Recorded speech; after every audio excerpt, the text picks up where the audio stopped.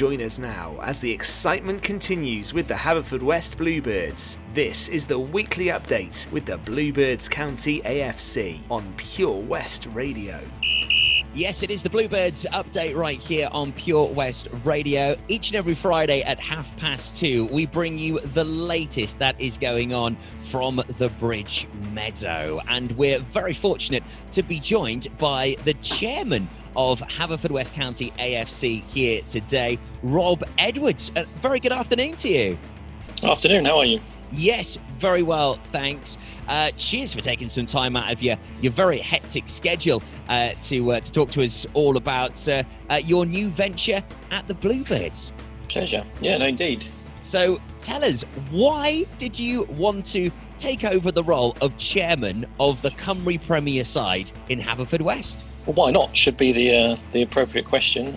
Look around us, obviously aside from the weather, but no, just a dream or vision to be involved in a football club for a while, and looking around with clubs in England, there's such a huge competition, huge demand to try and to get into the Football League and take the club to places. But I mean, where we are in terms of being one of 12 National League teams, obviously we weren't a National League team when we took over, but it was certainly on the cards. And yeah, just to be an opportunity to play in the National League in any country is a massive honour. Great club, obviously long history, 120 years of history plus. Good people involved, the opportunity to compete against seasoned sides full of ex-professionals, European competition. Yeah, just so many things to like, really.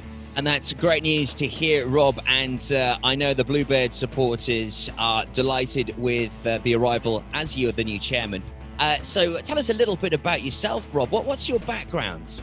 So finance predominantly, worked in various different finance roles all of my working life up until recently. Got the business bug, so currently own a wine importer retailer amongst a few other projects in London. Never really been a 9-to-5 person, which is just as well, because even running a small football club like ours, you don't imagine the amount of work that would need to go into it and the amount of people involved. It's certainly a massive eye-opener, but I think having a finance and business background will suit you in any walk of life, really, and just being a massive football fan my entire life. I mean, it's been a huge interest in me since I was a boy. My dad was a huge fan. I take my son now as well, so he's the 4th generation Leyton Orient supporter. So yeah, just I think association football, and you call it real football, real fans, real community. I've grew up in all my life, really, so the opportunity to be a part of it, I think with my skill set and passion for football is a good fit, hopefully. Yep, certainly all the attributes, and we're very excited to see how Haverfordwest County develop over the next few seasons. We're delighted here at Pure West Radio that we're official radio partners of the Bluebirds, and we've been letting our listeners know every week about plenty going on at the club. Mark joined us last week, which was really exciting hearing about some of the plans and what's going on sort of behind the scenes. But how do you feel that the Bluebirds are performing during this current season under this very interesting climate? Well, I've had a tough start. I mean, you get promoted to the Premier League. There's 12 teams in that league for a reason, in that they're the best in the country. And we certainly had a tough start. Baptism of fire. I mean, by the end of the weekend, we'd played 3 of the top 4, 5 of the top 7 in our first games. Obviously, the fiasco, if you want to call it, at the beginning of the season with a game against Kefren Druids called off at the 11th hour. That would have been obviously no offence to them, but a better start for us than what turned out to be. But we've certainly held our own. I mean, there's a lot of young players who have not played at this level before, still learning the game. I think they've certainly understood the physicality side of this league and how different it is to the league below.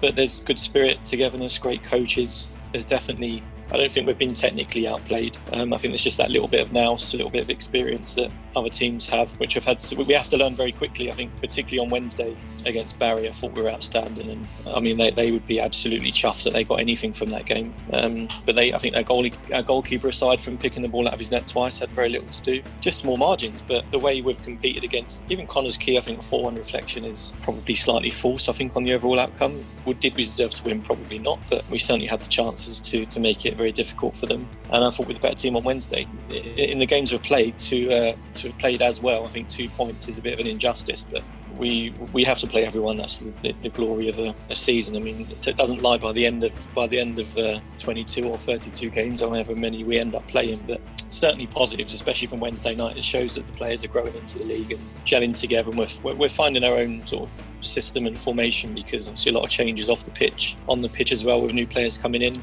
It's going to take a little while to bed in, but we've certainly got the right people looking after them. And yeah, we showed massive improvement on Wednesday, and I think we're going to go to Ballon now and just try and take the game to them like we did against Barry, and it showed we can compete for sure. So yeah, happy overall. I think a few more points would have been nice, but it's a long season and a lot of positives to take from it. So Rob, as chairman, what would you be happy with this season? 10th. I think staying up is vital. I think we've seen already how difficult the league's going to be. Ultimately, it's to make sure we're a Premier League team going into next season. 10th, kicking and screaming, would be fine for us, because and obviously with a young side, it's another year under their belts, more experience, and just sort of grow organically. I've said that from the beginning. It's not a case of turning everything upside down, because there's very little to fix. I think we just need improvements in certain areas of the pitch, which is happening. Kind of the philosophy of having sort of younger, hungrier players who are keen to prove themselves in this division, rather than necessarily trying to kind of overcommit and bring people to the club that are maybe not there for the right reasons. We've got a process in terms of the players that we want to bring in and nurture them through, and it's going to take a bit of time to get that right, but certainly to make sure we're a Premier League team next season is number one. It's an extraordinary time to be taking over a club as well, Rob. There's no denying that. So how are you shaping up without having the fans at the Bridge Meadow? Connors Quay was the first game I've watched in England or here where no fans are allowed, and it's just quite surreal, to be honest. I think just from a football lover's point of view, it does take the fun out of it, not having anyone there to debate with and celebrate with.